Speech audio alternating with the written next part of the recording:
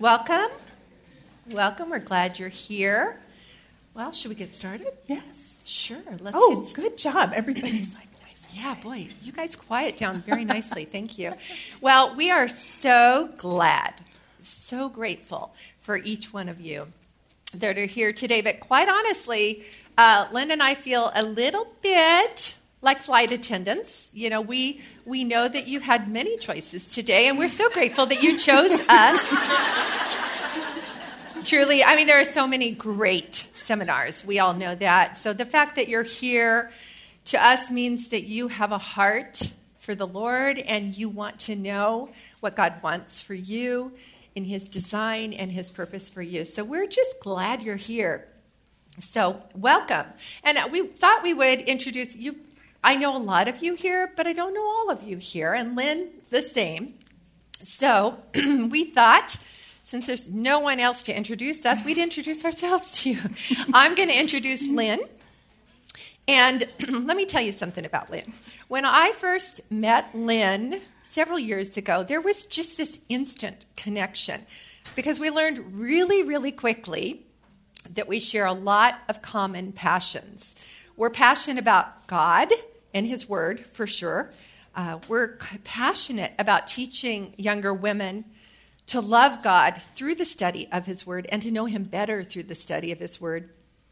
We are passionate about, if you ever listen to us talk, you would know instantaneously we're really passionate about the imminent return of the Lord Jesus Christ.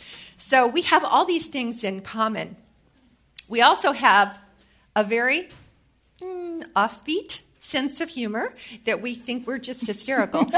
And even our husbands work for the same company, we found out. So we just have all these things in common. Lynn came to Christ early in adulthood, something she's going to touch on a bit this morning. And she has been married to her husband, Chris. Chris is the sound guy. Hi, Chris. Give a little wave. Okay, I just have to tell you this because this is so funny because we're talking about women's roles and everything. And we were joking because we have this weird sense of humor that Lynn's going to be speaking and saying something really profound, and Chris is going to stand up in the back and go, liar! Something about submission, right? That's our sense of humor. She actually is a submissive wife. I'm just teasing you. But maybe you can check. But Lynn and Chris together, they're involved in Anchored, and they are certified biblical counselors. She has a podcast, which I highly recommend, called Utterly Astounded, which focuses on how to live for Christ in these really crazy last days. And she's involved in it and occasionally teaches at Every Woman's Grace. If that is not enough, in her spare time, she's writing a couple of books. So I think you're going to really enjoy getting to know Lynn this morning.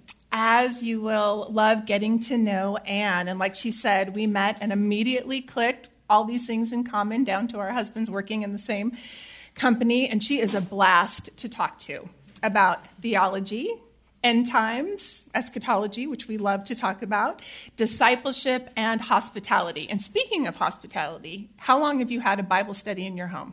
40-something years. 40 years. And she has been at Grace for 50 years. 50. And I'm only 49.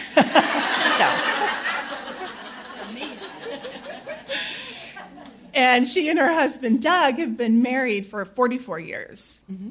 And they attend joint airs. She serves in prayer room, EWG, Titus 2, and the ladies' tea. And Doug and Ann have 4 children and 9 grandchildren. So she's very busy in her spare time as well. Yes, I am, and I love them. Oh. Sorry, I have a tendency to, when I see a face, I just, hi. Sorry, I'll try to rein it in. Anyways, but you need to know, Lynn and I have prayed. We've prayed over each and every one of you that are here today. We may not know your names, but we have prayed for each one of you that you're going to leave here this morning with a clearer understanding of what God has actually designed you for, what your purpose is, and how to glorify God in the role that He has given to you.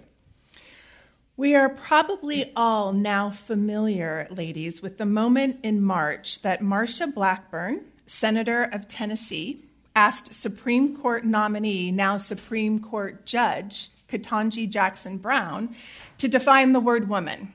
And she said she couldn't, and specified in the context of the situation she was not able to do so, and then added she wasn't a biologist. That was sort of the shot over the bow, and a soon-to-be Supreme Court justice would earnestly conclude that she couldn't or wouldn't define what a woman was. And yet, here we are with thousands of years of marriage, procreation, raising children on every continent, country, and city, where apparently most people could tell you what a woman is. And now to this societal madness where even the definition of woman has been called into question. So how did that happen? Listen to this quote. The tendency today is to stress the equality of men and women by minimizing the unique significance of our maleness and femaleness. It is taking a tremendous toll on generations of young men and women who do not know what it means to be a man or a woman. The consequence is more divorce, homosexuality, emotional distress, and suicide that come with the loss of God-given identity. And that was written by John Piper 30 years ago. But isn't that true? Those biblical principles are timeless. So we are going to cover some of the cultural lies that have crept into the church and some that you might have even unwittingly accepted. And then we're going to talk about the truths that we can hold on to. Yeah. And you know what? We are very aware that this topic can be touchy. And some of you may kind of squirm a little bit when you hear some of these things. But we want to encourage you, this is a great time to ask yourself, if you are in that position, why? If it's biblical, and if it's true, why would it make you uncomfortable? Have you perhaps adopted some of this culture's words and worldview unwittingly, unknowingly, adopted it? This is a good time to examine yourself and find out what you really believe. So our outline this morning, we're going to do history, which is a look back at feminism, and then we're going to do his story, a look into what God actually says about women's roles, and then his glory, a look into the purpose behind God's design for women. So Anne, you have done a lot of study on feminism. She's really studied this topic. And so she's going to take us back a little bit. We're going to do a little time travel, and we're going to see how we have gotten to this point. Yeah, I have done a lot of study on this, and it's really interesting. It fascinated me. But what I've learned, it's not simply a recent event, feminism, but was, in fact, thousands of years of tiny steps away from God's very good plan for women. So we need to begin by going back, like way back to Genesis 3. Genesis 3:1 says, "Now the serpent was more crafty than any other beast of the field that the Lord God had made. And he said to the woman, 'Did God actually say you shall not eat of any tree in the garden?'"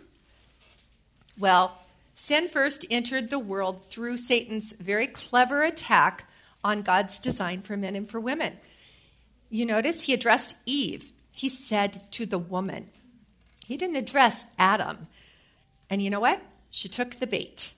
And Adam did what? He stood by silently, and he allowed her to do it. Satan began by asking a very simple question. Did God really say? And this is where it began, and truly this is where it always begins. We either believe and obey what our Creator has commanded, or we don't. And Eve did not. In fact, God had actually said, "You may surely eat of every tree of the garden, but of the tree of the knowledge of good and evil you shall not eat, for in the day that you eat of it you shall surely die." And that's in Genesis 2:16 and 17. Genesis 3:6 gives us a little bit of insight into what made Eve decide to rebel against God. So it says, so when the woman saw that the tree was good for food and that it was a delight to the eyes and that the tree was to be desired to make one wise, she took of its fruit and ate. And she also gave some to her husband who was with her, and he ate. So what do we see about how Satan appealed to Eve? Well, same way we see him appealing to us. Satan's lies were intended to appeal to her lust for food and her prideful desire to be as wise as God, which that seemed good to her. So she made that choice. Like Anne said, she didn't ask her husband, who was evidently standing right there. She just usurped his role as leader and led him right into Satan's evil scheme. So Adam was held accountable because he had been given the role of protector and provider, but we're not going to talk about him because this is all about Eve and women this morning. Yeah, that's a whole other subject. But it is very, very significant that sin entered the world, and the sin that propelled all of mankind into sin began with certain things. First, not believing in the authority of the Creator God. That was the first thing. Then it was about being deceived and enticed to rebel against God and the roles he had given to men and women by believing that God was kind of holding back something good from them. It was desiring one's own will over and rather than the will of God. So the first sin we see was in direct violation of the rules that God had already set.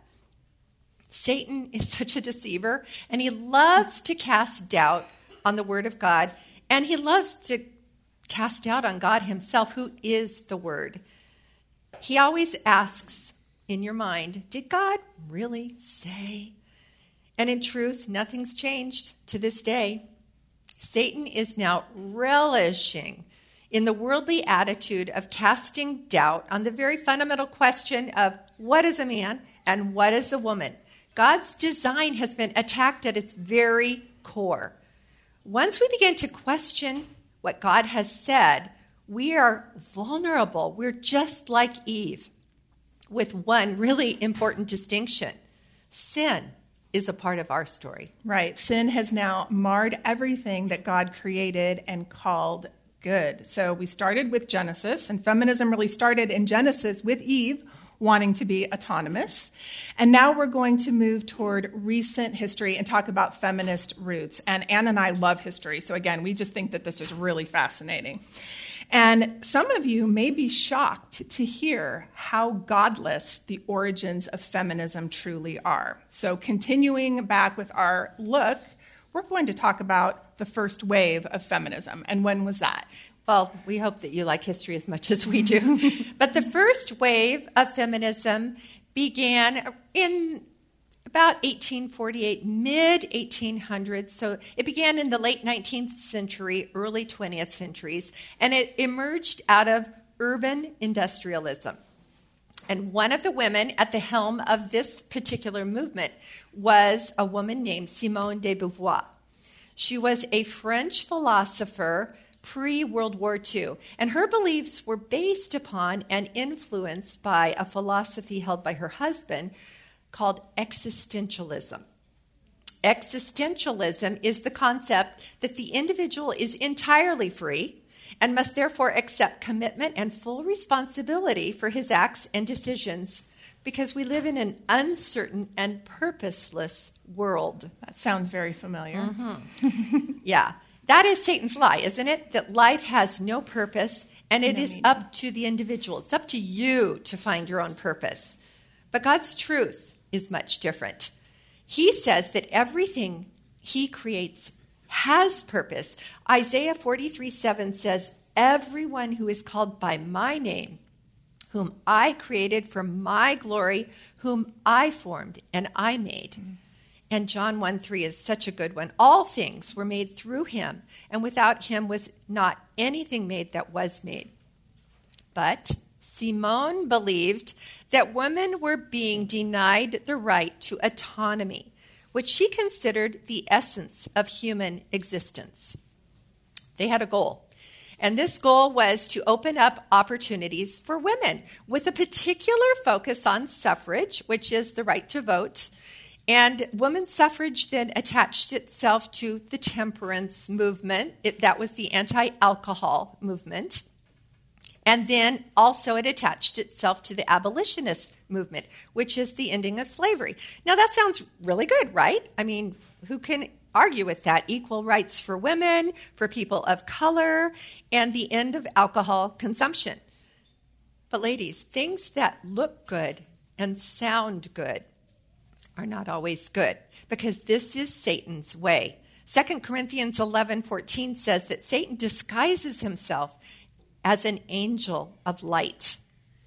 Then in 1910 came a woman named Margaret Sanger. You've heard a lot about her lately, right? Yeah, her name's been in the news recently. And she was the founder of Planned Parenthood, and she made it her mission to provide contraceptive and birth control for all women. She believed that women were enslaved by having children and that their health was at risk. She had other passions as well, and one of them was population control. She believed that all the children that were being born around the world had potential to endanger the world's natural resources. We hear a lot about that these days, too. Along with birth control and abortions, she also championed eugenics. Eugenics are kind of how to arrange human reproduction in a way that increases the more desirable characteristics, and it kills off the less desirable characteristics. Eugenics became very well known during World War II when Nazi Germany used it in their treatment of the Jewish people, disabled people, minority groups, and Christians. The first woman, remember, was given the name Eve. And do you know what that means? It means life or full of life. Margaret Sanger was consumed with ending or controlling life. And this was a direct assault on God's design for women. So that was the first wave, and that was the 1800s, early 1900s. And then we have what was termed the second wave. Yeah. And when was that?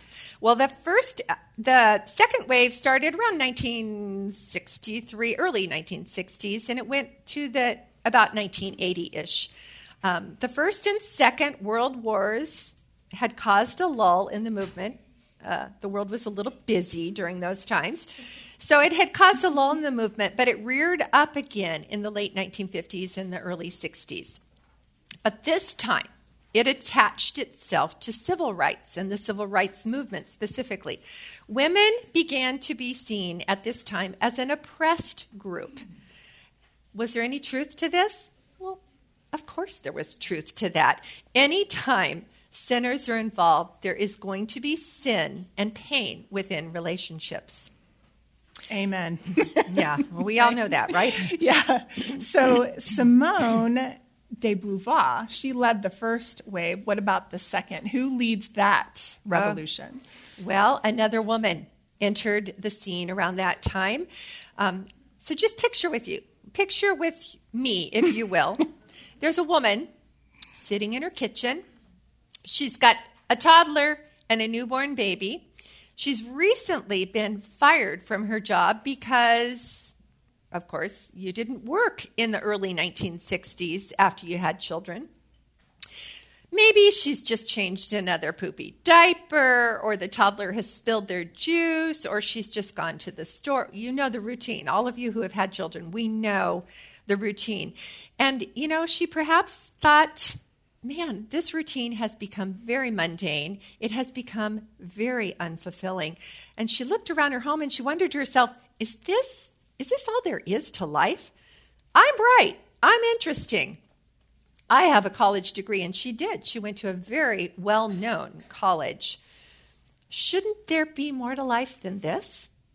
Well, she decided, I know, I'm going to send out a survey to my college girlfriends and see if they feel the same way. And guess what? They did?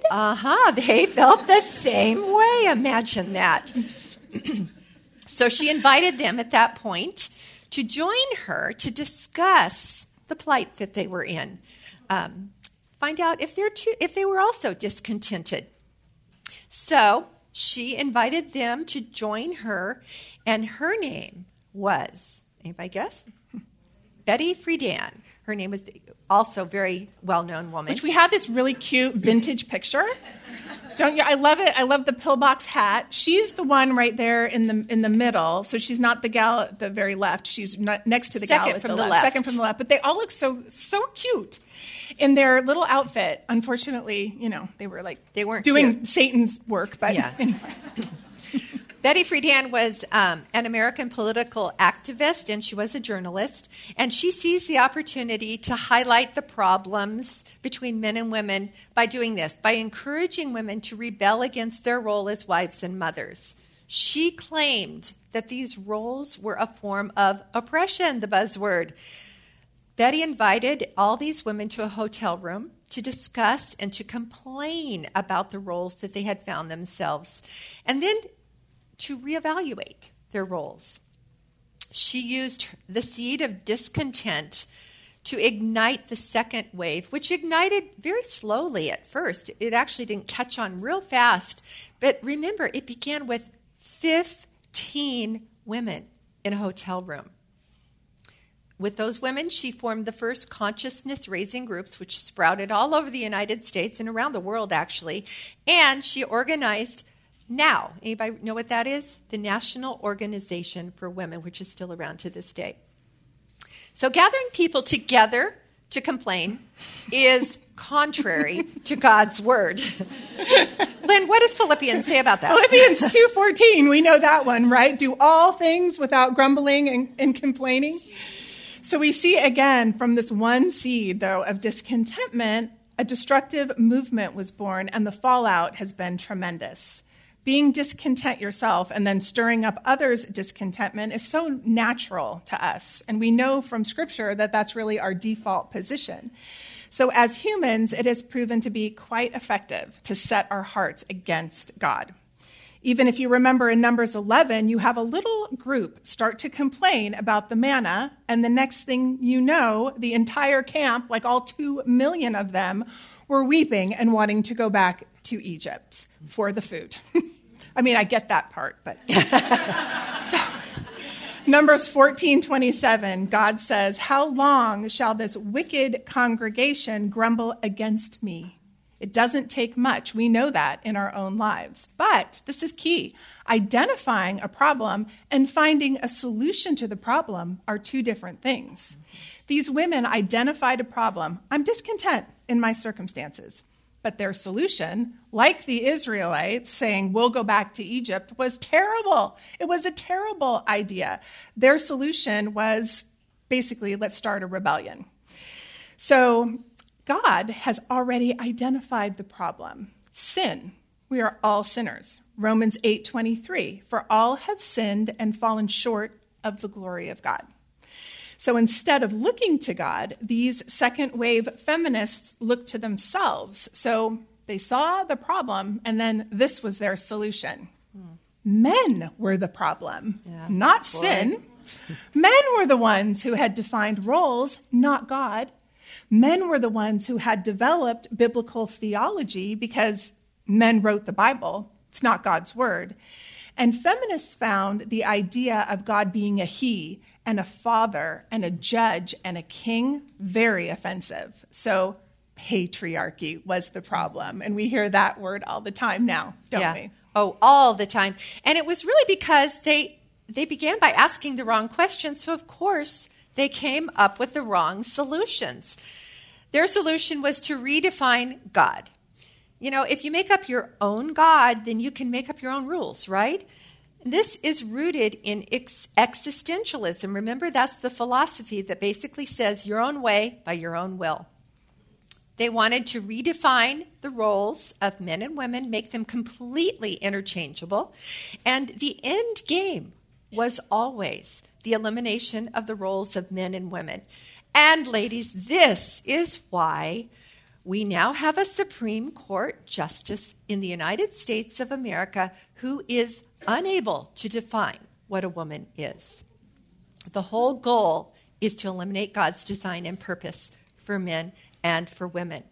But this lie has been cleverly and patiently and very intentionally absorbed into our thinking.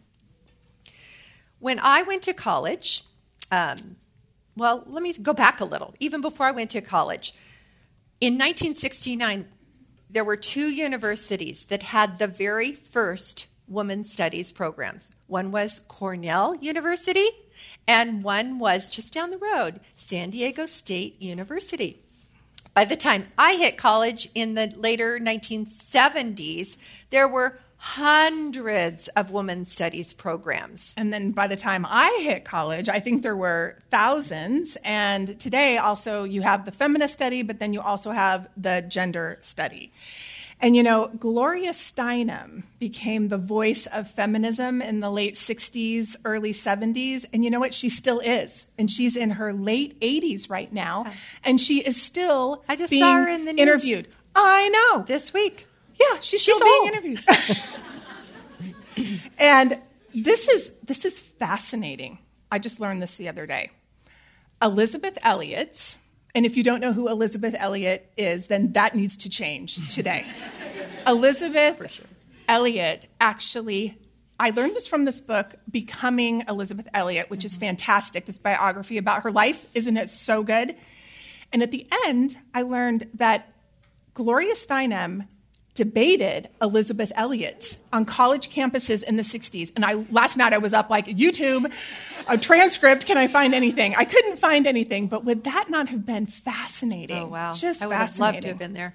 I read a lot of her material, not Elizabeth's, to my shame, Gloria Steinem's material, when I was young and not a believer, and wanting to blame someone for my problems. And the easiest solution in the world, the most comfortable, was exactly what Gloria and all the other feminists presented to me.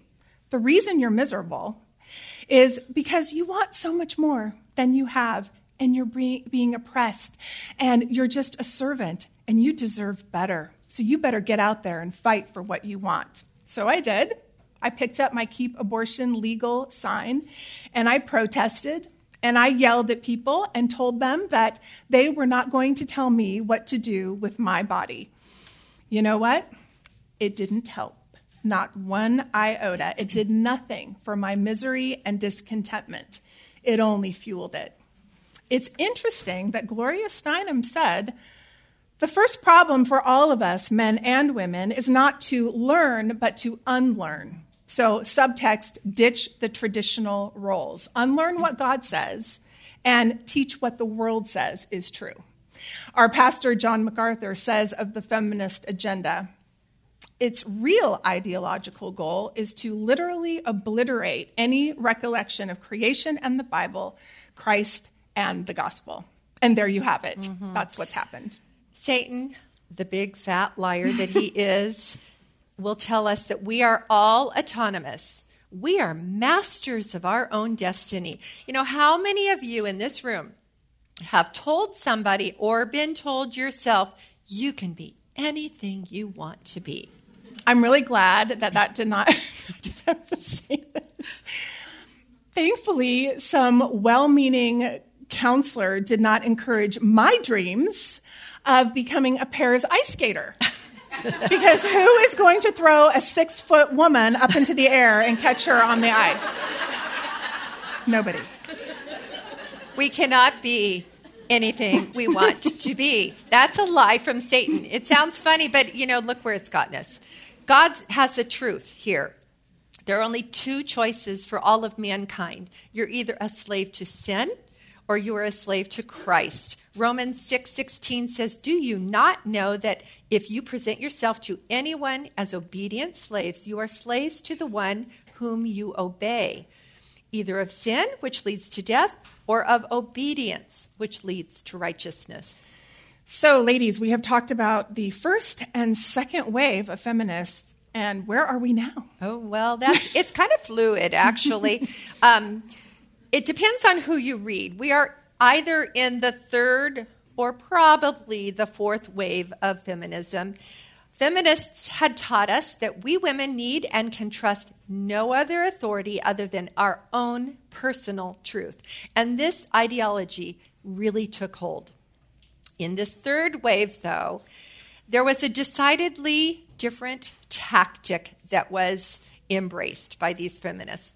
They moved from reform to rebellion, and women were encouraged to fight against any form of patriarchy. Women were not to be told what to do on any level. They could do, they could act, they could say, they could be whatever they decided for themselves. These feminists joined forces with gender theorists who were promoting trans rights and other things. And this was a new day for feminism. It now had become intersectional feminism. And we see this all the time, don't we? I know you guys read the same things I read. It is a chaotic time right now. This radical philosophy, which began with, remember, 15 women in a hotel room with Betty Friedan encouraging them to complain back in the 1960s, it's now mainstream. We want you to listen to just a few quotes here. By the year 2000, we will, I hope, raise our children to believe in human potential, not God. No gods, no masters. Humanism and feminism is about rejecting a God that looks like the ruling class. In order to raise children with equality, we must take them away from families and communally raise them. We've got to get them away from any male influence. We women need and can trust no other authority than our own personal truth. Faith allows an evasion of the difficulties which the atheist confronts honestly. So every quote you just heard comes from the female leaders of the feminist movement. And what do you notice about those quotes? They're all godless. And the thread is atheism. And that's very well documented. You can look that up. Yeah. But God's word is so different. Remember, Genesis 3:13 says, "And the Lord God said to the woman, 'What is this you have done?' And the woman said, 'The serpent deceived me, and I ate.' She was seduced, she was beguiled, and she was led astray." This, ladies, today is an opportunity for us to all ask ourselves, for you to ask yourself what you might be buying into. What lies have seduced you and beguiled you and led you astray? Because Satan's lies are deceptive by design. You may not even be aware of how these lies have influenced you in your everyday life. The world tells us that our worth and fulfillment comes from our own personal accomplishments, right? What we look like, our successes, maybe our earning power. But the truth is, the purpose given to us by our Creator is where true fulfillment can come from. It's where it is found. And this was really driven home to me. Many years back, I was able to attend an event with my husband, and I had the opportunity and really great privilege to meet a woman astronaut. And as we stood there at this event and we were just chatting back and forth, I had so many questions. I asked her all about her upcoming mission and how she'd gotten to this point in her career. She was so smart. She was so friendly. She was engaging, and she was extremely accomplished. She was a naval captain, a medical doctor, a space shuttle mission specialist, and a NASA astronaut. Whew, but I know. But get this. When I asked her about, do you have a family? Tell me about your family. Ladies, that is when her entire face just lit up. And we spent the next 5 or 10 minutes where she told me all about her husband and her 6-year-old son. And it was so clear to me where her heart really was. A year or so after that conversation, I followed her mission as she went up in the space shuttle. And then I watched in horror with the rest of the world as the shuttle that she was on blew apart over Texas. And all I could think about was that little boy sitting in Texas and a mom who loved him with her whole heart and was probably thinking of him in those last moments. Don't get us wrong. There is absolutely nothing wrong with being successful in the arena that God has placed you in or placed any of us in. In fact, doing things with excellence is a biblical principle because the world is watching us and we need to do everything we do with excellence. But eventually, ladies, we will all find out that our purpose is found in something much greater than anything worldly or any success that this world can offer us. Because God's purposes carry with them eternal implications, something that can never be found here on this earth, no matter how successful you are. Ephesians 3:11 tells us exactly that. It says, He has made everything beautiful in its own time, but also He's put eternity into man's heart. That's Ephesians. I mean Ecclesiastes. Yeah. Did I You say said Ephesians. Oh. Ephesians 3:11 is really good too. It but is that good. verse is Ecclesiastes 3:11. Thank you. It is another big E. It is Ecclesiastes 3:11. Thank you. That's why we need to team up. But God's design is truly deeply ingrained in the hearts of all women, whether we choose to submit to them or whether we choose to rebel against them. What's more, God has given us instruction through His Word on His greater purpose. That is such an amazing story, and a great example between the difference between worldly success and God-given purpose. Mm-hmm. So we looked at history, and now we're going to look at His story, what God actually says about women and their roles, and where He identifies the real problems and gives us the only solution. So we know that we are created in God's image. Genesis 1:26 says, Then God said, Let us make man in our image. And we know that this is a unique and wonderful truth. Man was created as royalty in God's world, male and female alike, bearing the divine glory equally. God is creator, and everything He made is good, and the way He designed us is good. His commandments are good, and how to operate within our designed roles, that's all good. So the Hebrew word for image signifies a copy, but also carries with it the idea of representation. We know that. We're image bearers, and we represent God in the world. In Psalm 100, verse 3 says, Know that the Lord, He is God. It is He who made us, and not we ourselves. We are His people and the sheep of His pasture, which is in direct opposition to being autonomous. So what is unique about God's creation of woman? Well, we are created differently. Man was made from the dust, but woman was made from man. I think sometimes we forget that. Scripture says, Then the Lord said, It is not good that the man should be alone. I will make a helper fit for him, which is His perfect complement. Genesis 2:22 says, And the rib that the Lord God had taken from the man, He made into a woman and brought her to the man. So part of our identity is highly relational. We're drawn to intimacy and connection and relationships. And it's not true for every single woman. There's little, variations here and there, but most of us. And it's not to say that men aren't interested in those things either. However, we were talking about this. My husband, Anne's husband, your husband, or if you're single, a male friend has probably not come out of the bathroom and said, Oh, I just met the best guy, and we just became fast friends, and I invited him to our fellowship group, and, probably not, right? It's one of the unique ways that He has made women. Yeah, so true. And I have done that so many times. My husband just laughs. He goes, again? Like, seriously? But women were created very differently. We were also created to be a helper.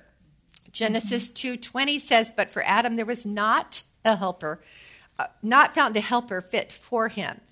Now, a helper is one of those words that we can kind of get squirmy about. When you read that God created women to be a helper, does that sound kind of funny to you sometimes? Does it make you feel a little bit, I'm not sure how I feel about that. So we need to rethink what God means by helper. The word helper can actually, if you think of it in a worldly term, it can make us think of a second-rate position, like something that is not as valuable as the one being helped. This version looks a little bit like the hired help, but this is so far from the biblical view of helper. If you are put off by the term helper, you've probably allowed the worldly influence to cloud your thoughts, and you need to reorient your thoughts and your thinking toward biblical truth. A true helper lives for Christ and specifically for his glory. This kind of helper is meant to showcase a part of God's character in ways that men are just not equipped to do.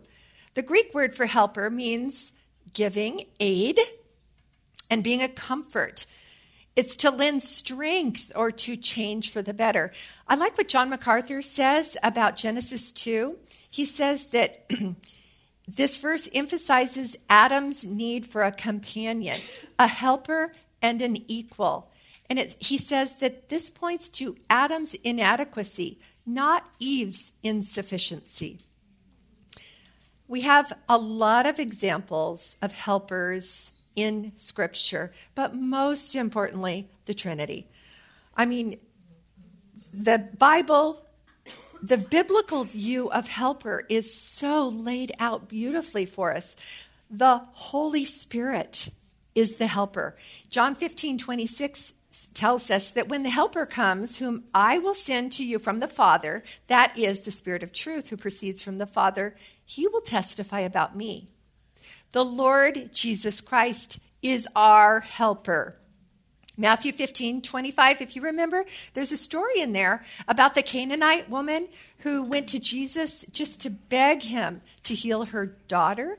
And it says she came and knelt before Christ and she said, Lord, help me. Mm-hmm. And then also in Hebrews 13:6, love this one. So we can confidently say, the Lord is my helper. I will not fear. What can man do to me? God, the Father, is our helper.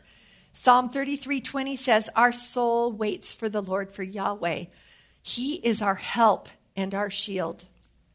Now, what is notably not found in Scripture is any references to humans helping God.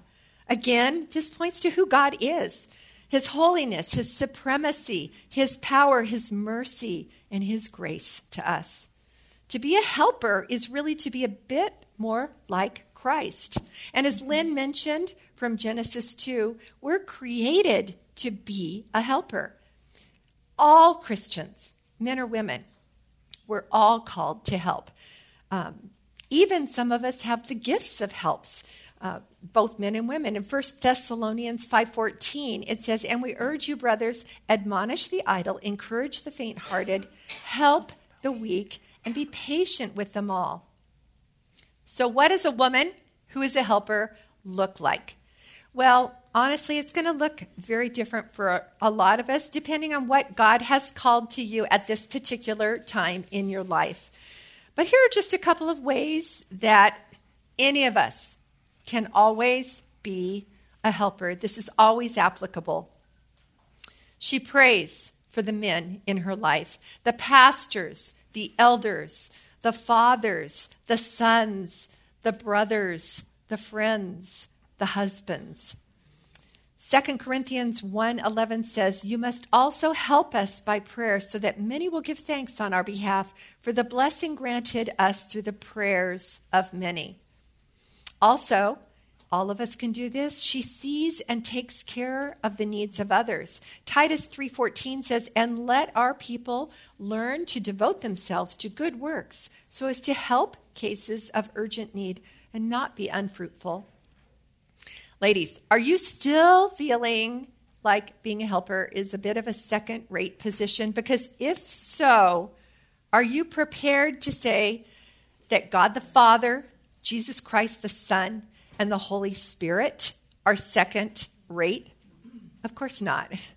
This is when defining our words and our terms is so important. Yes, as God says, I will make a helper suitable for him. Now, that's in the context of marriage. So if you're married, you are a helper to your own husband. That is your primary ministry. But what if you have no husband to be a help to? What if you're single or widowed or divorced? And if that is true, you can still keep your home and make it beautiful. You can still work with your hands, give to the poor, walk in strength and honor, open your mouth with wisdom, be kind, fear the Lord. Notice I'm reciting the Proverbs 31 woman. We can all still do that. 1 Peter 3:4 says, but let your adorning be the hidden person of the heart with the imperishable beauty of a gentle and quiet spirit, which in God's sight is very precious. And you can cultivate that, married or not. You can help your brothers and sisters in Christ, married or not. When I was single until just shy of 40, so I still thought my role in the church was to help, to be a helper. I still saw myself doing that. And for instance, I pursued biblical counseling so that I could help bear the burdens of the saints. That's just one example. And as we quoted scripture just a minute ago, all believers are called to help the weak. So the important truth, ladies, is that we see being a helper uniquely designed for that role as a good thing and to not be influenced by what the culture says about it. Now, in the same way, being a helper might have caused you to squirm, so might the word submission. Ooh. If it makes you uncomfortable, it could be that you have a little bit more of a worldly view of that word as well. The word submission has been misused, and we don't have time to talk about that in its fullness. We simply want to say that this is what God says about it, and so should we. We need to be on God's page. So we wanted to discuss being a helper and submission because those are the two hot-button topics that seem to be perverted by the world. So I love this definition. We can all practice this. To yield without complaining. Okay? To yield without complaining. And you know, we are living in a time when people are basically encouraged to be and do whatever they want, to protest and complain against authority to an extent that I have never seen in my lifetime. Starting, I think, in 2020, it's became the worst I've ever seen. Now, I just picked one social justice topic of the day, right? That was the BLM protests and riots in 2020. And I just wanted to show you this because these are riots and protests. And I just wanted to say that this is what we're looking at as far as the all-out rebellion of us as a society. It just covers the entire map. And I just think that's really significant. And then you have today the Roe versus Wade being overturned. And if you read about that, if you read the news articles about that, you hear words like fury, rage, bands off our bodies, no gods, no masters. Margaret Sanger would be proud, unfortunately. So, however, for us, Scripture says in James 4:7, submit yourselves, therefore, to God. Resist the devil, and he will flee from you. Now, this is so key. First and foremost, God owns all things, and he has authority over all things. And he delegates the human authority, but he's the owner of it all. Hebrews 13:17, obey your leaders and submit to them. Ephesians 5:22, wives, submit to your own husbands as to the Lord. Now, wives submit to your husbands is a topic all to itself, just like husbands love your wives as Christ loved the church is a topic all to itself. So we don't have time, again, to go into that today, but just we would say submit to the delegated authorities in your life unless they abuse their delegated authority. That's just a tagline you can think of. And there is proper action to take if that is the case, if someone's abusing their delegated authority. But most of us, ladies, honestly, where do we live? Here's where we live. Submitting to God in circumstances that we don't like. Submitting to our husbands when they ask us to stay within the budget. I'm looking at my husband right now. Stay within the budget.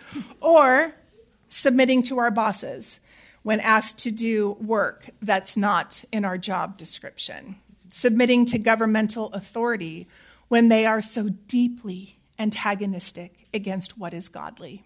Generally, that's where we live. That's where we have a hard time. 1 Peter 5:5 says, "Likewise, you younger people, submit yourselves to your elders. Yes, all of you, be submissive to one another and be clothed with humility, for God resists the proud but gives grace to the humble." So God has inscribed on our hearts, on all of our hearts, on mankind, the rightness and the beauty of role distinctions. People just know it when they see it, even unbelievers. When you're rightly obeying God in the role he's given you and rightly submitting, you're a light and you're an example to believer and unbeliever alike. Remember, submission, just like being a helper, nothing about being second place or less than. In God's eyes, it's the best place to be. Jesus submits to the Father, though he is in no way inferior to God the Father. Likewise, we are not inferior to the earthly institutions God has told us to submit to, whether that be the government or a boss or a husband or the church elders.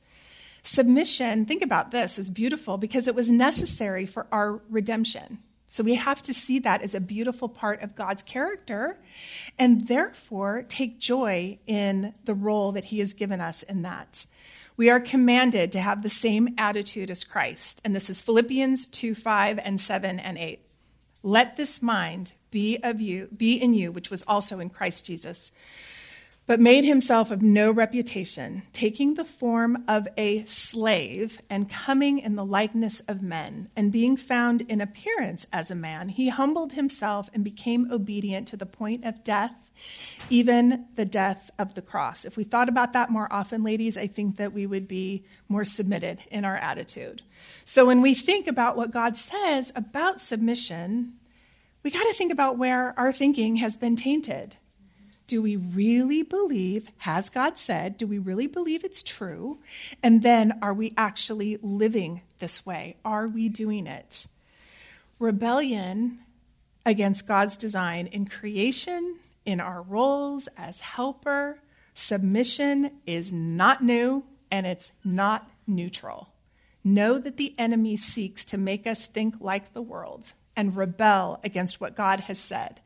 So honestly, we have to be so vigilant in our thinking, putting off the wrong thoughts and standing strong in the Word of God, because we are in a battle. We are in a battle. We are fighting a battle. The battle is real, ladies. And I love it that she said it's not new, because we saw that in Genesis, and it is definitely not neutral. It is a battle. But I've got good news, because God has taught us how to fight this battle. In Colossians 2:8, it says this: "See to it that no one takes you captive through philosophies and empty deception, according to the traditions of men, according to the elementary principles of the world, rather than according to Christ." So if you just take that one verse apart, see to it that no one takes you captive. Be aware of what you're taking in, ladies. Be aware of what you're believing. And stay away from the philosophies that come from this world, because if they come from this world, it means they come from Satan himself. Be aware of that little nagging, did God really say that? Because the only way to be sure of what God really said is by what? To know his word, right? Right. Be aware and don't be taken captive. Oh my goodness. These philosophies, we see it all the time. They will grab you and you will become enslaved by these beliefs. But we are slaves to Christ, the one who created us for his purposes and redeemed us with his own blood. These philosophies mean the pursuit of wisdom from the world instead of from God. That's what a philosophy is. And then basing your entire life upon these philosophies. This verse says these philosophies, are full of empty deception. They make a lot of promises, but they're always going to leave you empty and hopeless. They come from the traditions of men, not from God. And it says this, I love this part, it's so crazy. They're the elementary principles of the world. In other words, they're really simplistic. You know, why would we women base our entire lives upon the rules and ways that are set by a preschooler? They're not according to Christ. They're not from Christ, because Christ alone is our creator, our redeemer, our sustainer, our faithful bridegroom, and our king. Mm-hmm. The rebelliousness that began in the garden has indeed crept in, and it's even crept in, sadly, to the church. Mm-hmm. Not Grace Community Church, but the big C church. And it has crept in to the point where we're even seeing people making women pastors, mm-hmm. and it's accepted as pastors and saying it's a good thing, and it's clearly against God's word. But it began, did God really say? Well, you know what? He did say. He did. He actually did in 2 Timothy 2:12. He said, I do not permit a woman to teach or exercise authority over a man. Yeah. Boom. I don't know how you interpret that differently. God did say. That's one of the ways I know that the church is compromising with female pastors, and so much more. There's so much more going on too.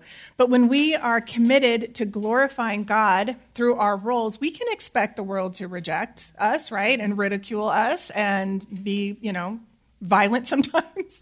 So we are without a doubt, ladies, at a time where I think this scripture is becoming all the more real, which is Matthew 10:34-36. Do not think that I have come to bring peace on the earth. I have not come to bring peace, but a sword. This is Jesus talking.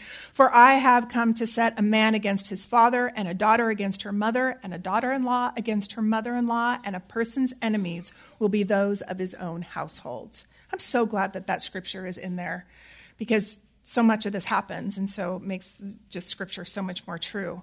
If you are true to the gospel, it may result in strained family relationships.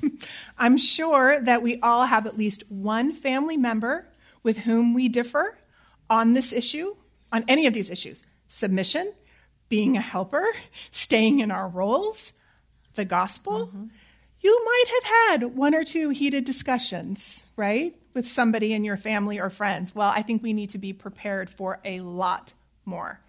And when it comes to losing everything, though, for the sake of submission to God, we have a great example of a woman who humbly accepted the role God gave her, regardless of the pushback that she faced. Oh, yeah. Yeah. And when Lynn and I got together, mm-hmm. we were discussing this, and both of us, the name Mary immediately just popped into our minds, because Luke 1:26 tells us the story of Mary. And the world, we know, sees her kind of as a mom. She was a mom. She was the mom of our Lord Jesus Christ. But the real lesson that we can learn from her today is really found way before she was a mom or before she was married. It says in Luke 1 that she was favored by the Lord. She had found favor with God. Well, why? It tells us because she believed that nothing will be impossible with God. Mm-hmm. And she submitted to the Lord as his servant. She wanted his will more than her own will. And what could this submission have cost Mary? Could have cost her a lot. It could have cost her reputation. She was going to be married or unmarried and pregnant. Mm-hmm. Not a good thing, especially in those days. Nowadays, nobody cares, but in those days, it was a big deal. It would have cost her future. Who is going to marry her now? How is she going to live? How is she going to support herself?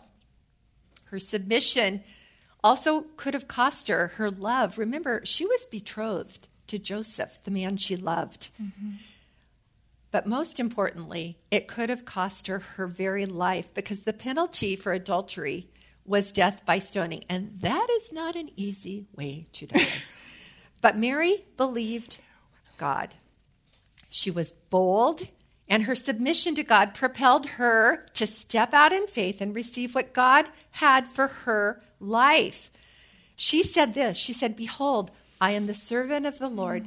Let it be to me according to your word." That's Luke 1:38.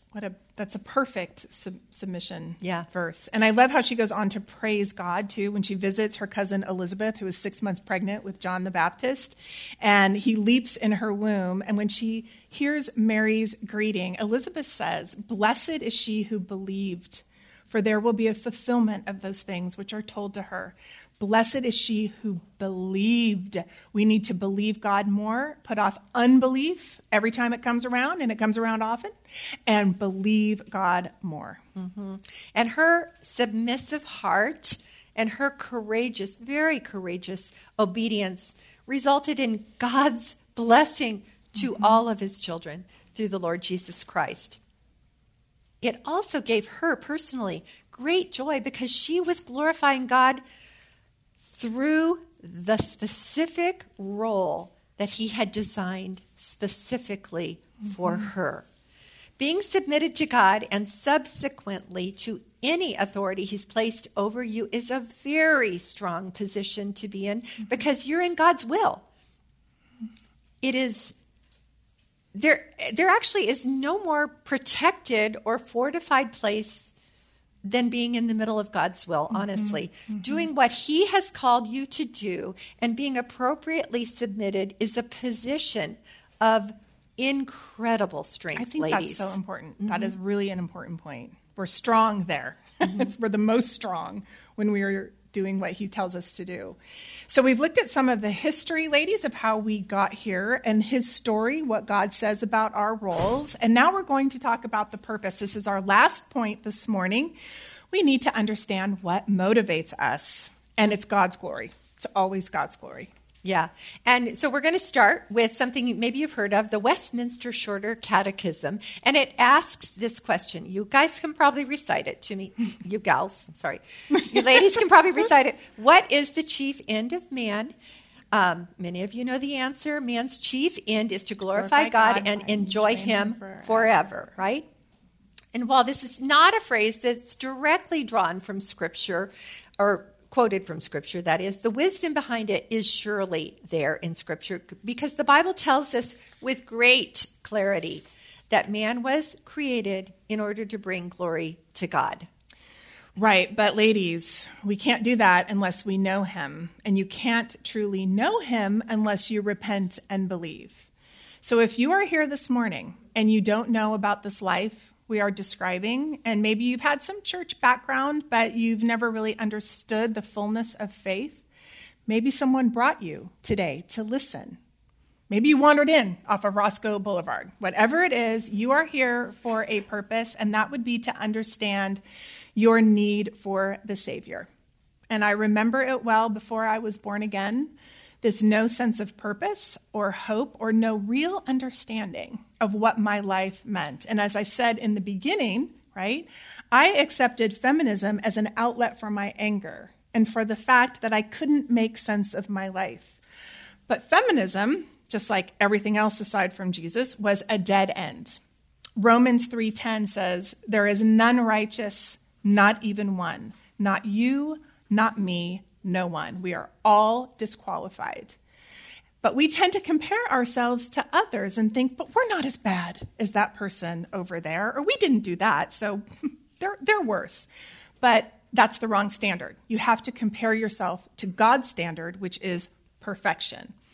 And I know when I was championing women's rights and arrogantly shouting down all of those Christians who had come to those rallies to support life, I thought I was doing what was good and right, that I was 100% right, but I was 100% wrong. Christ is the only righteous one, and he took the place of sinners by dying on the cross and shedding his own blood and satisfied God's penalty for sin and then opened the invitation for whosoever believes. Those who don't believe and repent will face outer darkness upon death, eternally separated from God the Father in hell. That's horrific. We want that for no one. Again, if this is new to you, please do not leave here without talking to one of us this morning. I have a great quote from Elisabeth Elliot, speaking of Elisabeth Elliot, which I just couldn't help it last night. I was even telling my husband this morning, I'm like, the arrogance of Gloria Steinem to get on stage with the likes of Elizabeth Elliot. Like, really?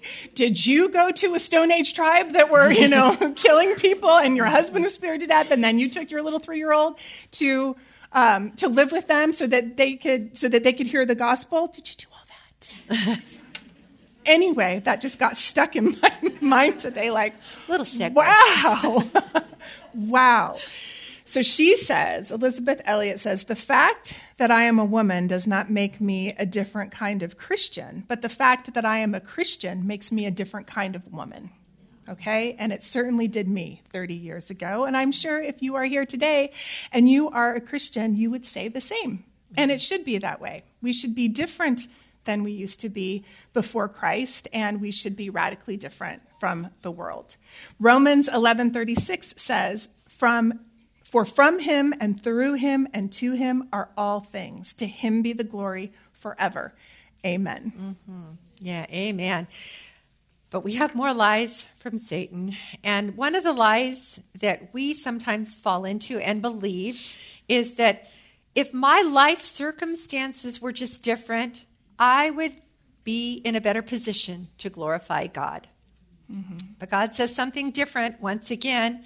He says that we're able to glorify God in whatever place we currently find ourselves in. And we can look to Paul for our example in that. He continually found himself in precarious circumstances. Am I right? Acts 20:24 says, But I do not account my life of any value, nor as precious to myself, if only I may finish my course and my ministry that I received from the Lord Jesus Christ to testify to the gospel of the grace of God. We also see this attitude of accepting with praise to the Lord the role that God has placed you in the life of Leah. Boy, I tell you, I love the life. We can all relate to Leah. I think women, we all have great empathy for Leah. Mm-hmm. But God taught this very important lesson to her. So she kept popping into my mind along with Mary. And so I went to the story of Leah, found in Genesis 29. And I was trying to find out, how do you glorify God in the role that God has placed you in when it may not be the role that you desired or that you ever saw yourself in? And some of you can relate to that.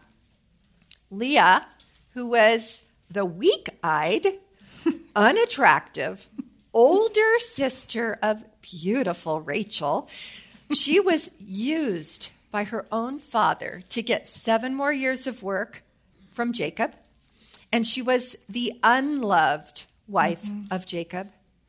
She was then resented by her own sister because she had been given children and Rachel had not. Ladies, I'm pretty sure that this was not the life that Leah had envisioned for herself and had spent her life praying for. Mm-hmm.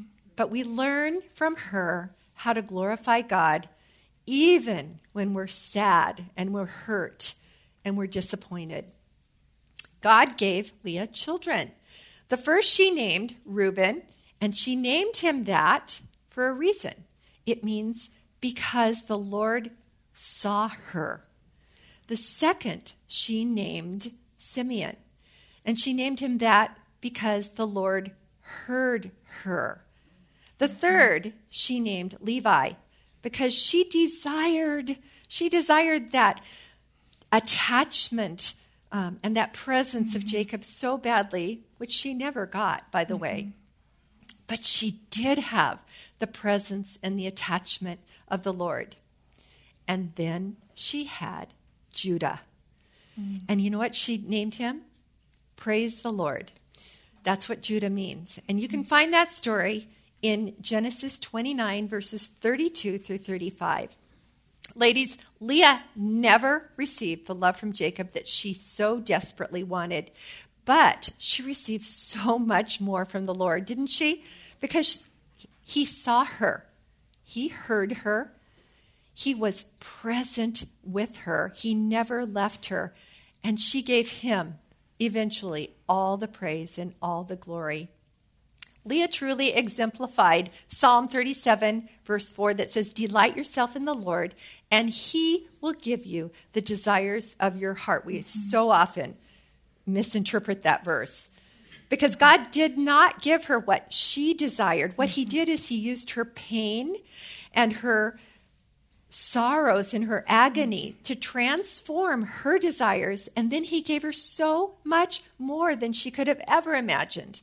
Leah, ladies, is in the direct line of Jesus Christ through her son, Judah.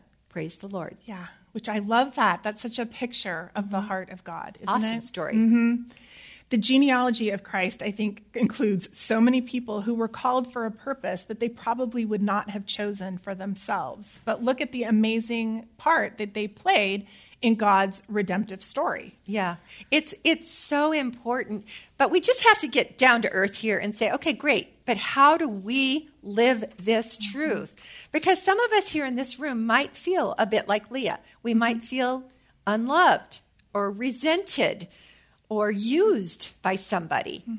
But we have to go to the right source, like Leah did. We have to ask the right questions. And the question is not, how do I change my life? How do I get out of these circumstances? How do I promote myself?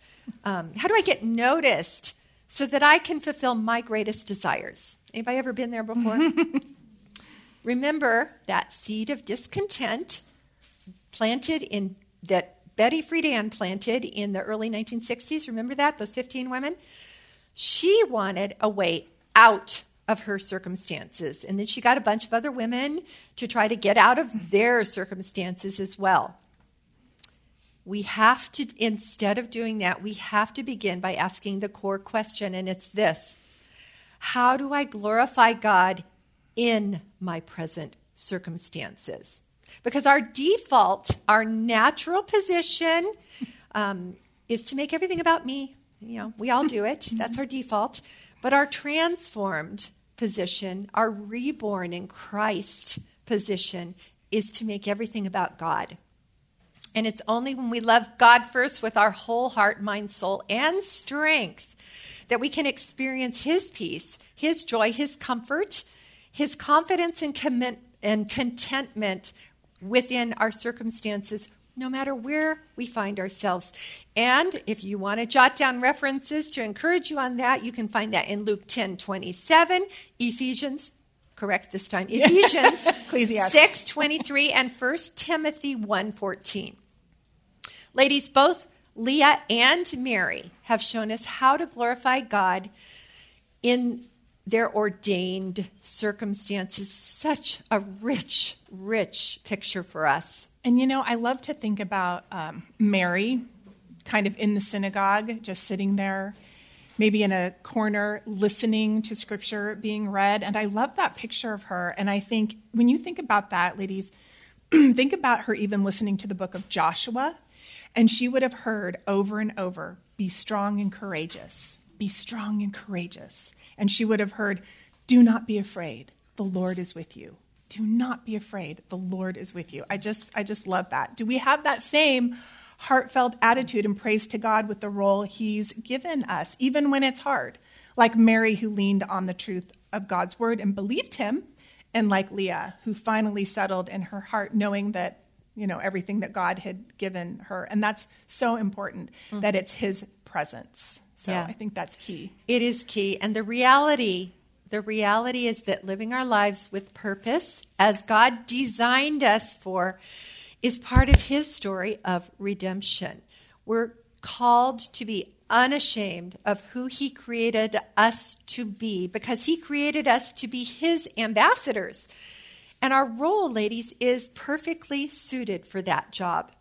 2 Corinthians 5:20 says, "Therefore, we are ambassadors for Christ, God making his appeal through us. We implore you on behalf of Christ, be reconciled to God." Ladies, the fact that we are women is purposeful. Remember the meaning of the name Eve. It means life or life-giving. And it is through our womanhood that he's given us the privilege of being Christ's ambassadors. Christ, remember, in John 11:25, Christ is life, and we get to be his ambassadors. We are called to be unashamedly righteous in a world that is devolving every day into unrighteousness. Mm-hmm. You can find that in Romans 1. They claim to be wise, but they have become fools. So God has given them over. Then in Romans 8, it gives us such great hope. This is where our hope is, because we believe that our Creator made us to bring glory to God, to himself. And he has made each one of us in this room uniquely designed and uniquely situated to do just that. Yeah. And so lastly, ladies, one of the best ways to give God his glory that's due him is to speak about him and share your faith. It's a good time, I think, to use these current situations in our evangelism efforts because the days are growing darker, the rebellion that we're talking about. So no matter who you are, if you are a believer, the most important role I would say you have is you are an ambassador for the one who saved your soul. And recently I met this lady on the plane. I struck a conversation with her, and it turned out she was married with 2 young kids, and she was traveling for work, which was taking her out of the home. And I learned that she had some church background, but she wasn't born again. She wasn't claiming to be a Christian. So she was trying to manage what people now call that work-life balance. But it was leaving her frustrated. Of course, you can't have balance if you're not doing it God's way. Right. Anyway, and I just want to say this because I understand that this is what women are up against. This is just a little note this is the New York Times. I know they're totally liberal. This is just a couple of weeks ago, though, in the economy section, okay? It's an article that talks about a shortage of childcare. So what are women supposed to do? And I'm going to read you one line. As some mothers are pulling back, so some of them are not coming back to the workforce or they're just not at all. So as some mothers are pulling back, there are implications for the economy. Employers are missing a key source of labor at a time when they have nearly 2 job openings for every unemployed person. So stop doing what you think is best for your children and get back to work out there because the economy needs you. I mean, that's what they're hearing. This is what's going on.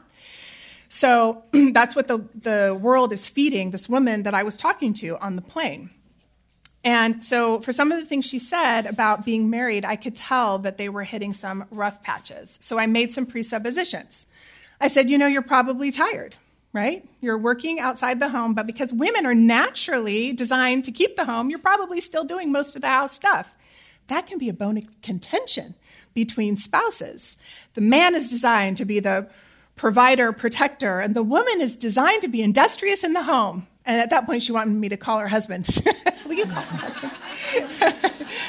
So I told her, I said, you know what? Wanting to stay home with your kids fulfills the role that God has ordained and that the Lord has put roles in place, and we best operate within those roles. And harmony is the result, and that there is hope in Christ to live that out. Well, halfway through the flight, she was convinced that I was speaking wisdom and that she should probably read the Bible. So that's what she said at that point. All I did was I just used a woman's role as a segue to talk about the Lord. But the touchstone was I validated her desire to be a full-time keeper of the home because God says that's your first priority. Your Creator designed you that way, and it really resonated with her. Mm-hmm. Now, we're not saying that you can't work outside the home, that that's a sin or something. No, we're not saying that at all. But women are hearing this, what I just read from the New York Times, from the world. And then they're being told to suppress that God-given desire. And we as Christians, ladies, we want to counter that. Take an opportunity and say, no, this is what God said and it's good. And validate that when you hear someone talking. And it may give you an opportunity for evangelism. Yeah. That's awesome. And it really all circles back to that original question that we started with. Did God really say? Ladies, the Bible is our plumb line. In a time where there are no lines, there are no absolutes, but there is a lot of sadness and there's a lot of confusion out there. Mm-hmm. Even some of you here today may be experiencing some of that. Because we know that there are as many stories in this room as there are women in this room. But I'm certain that there is no life here, nobody here, that today cannot be realigned with God's ways. When you begin to see the role that God currently has you in today from a biblical perspective. And it's our prayer, really truly is our prayer, that you leave here today with an understanding that God sees you, God hears you, God is attached to you, He's present with you, and He wants you to glorify Him specifically as He has designed you. Because this, ladies, is where you're going to find your purpose and your joy. And for those of you who feel like, oh my goodness, I've really messed up, maybe you haven't understood the unique way that God made you, or perhaps you have understood how God made you and you said, not doing it. You've rebelled against Him. Mm-hmm. It's never too late. There's always repentance, and there's always a new start, and there's always an opportunity for a new direction for you. Mm-hmm. Maybe you are like the psalmist that said, when my heart was embittered and I was pierced within, then I was senseless and ignorant. I was like a beast before you.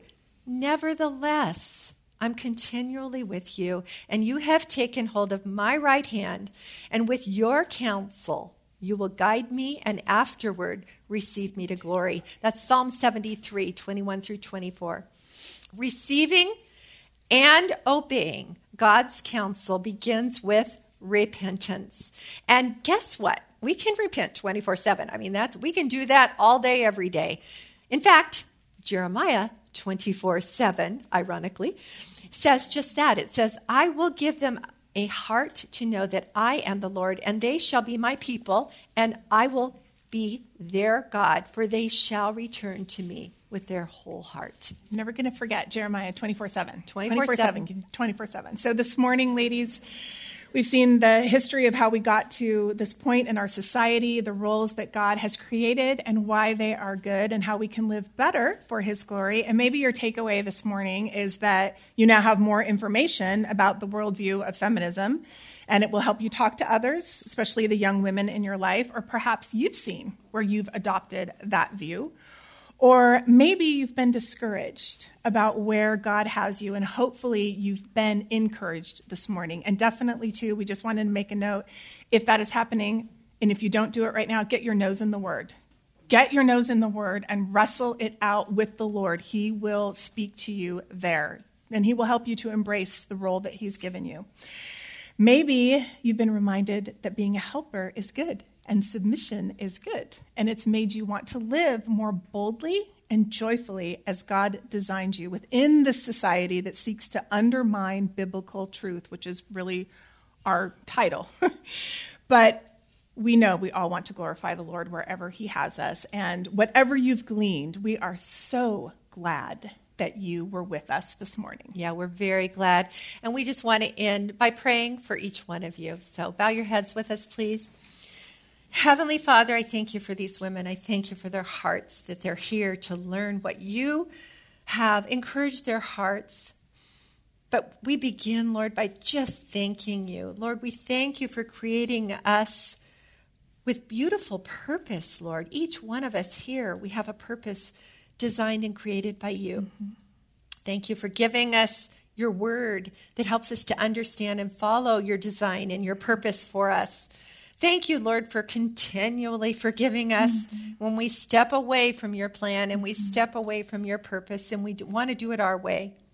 Please, Lord, give hope, confidence, and boldness to each of us as we try to live out your good design in faith, Lord, believing that your design is good for us.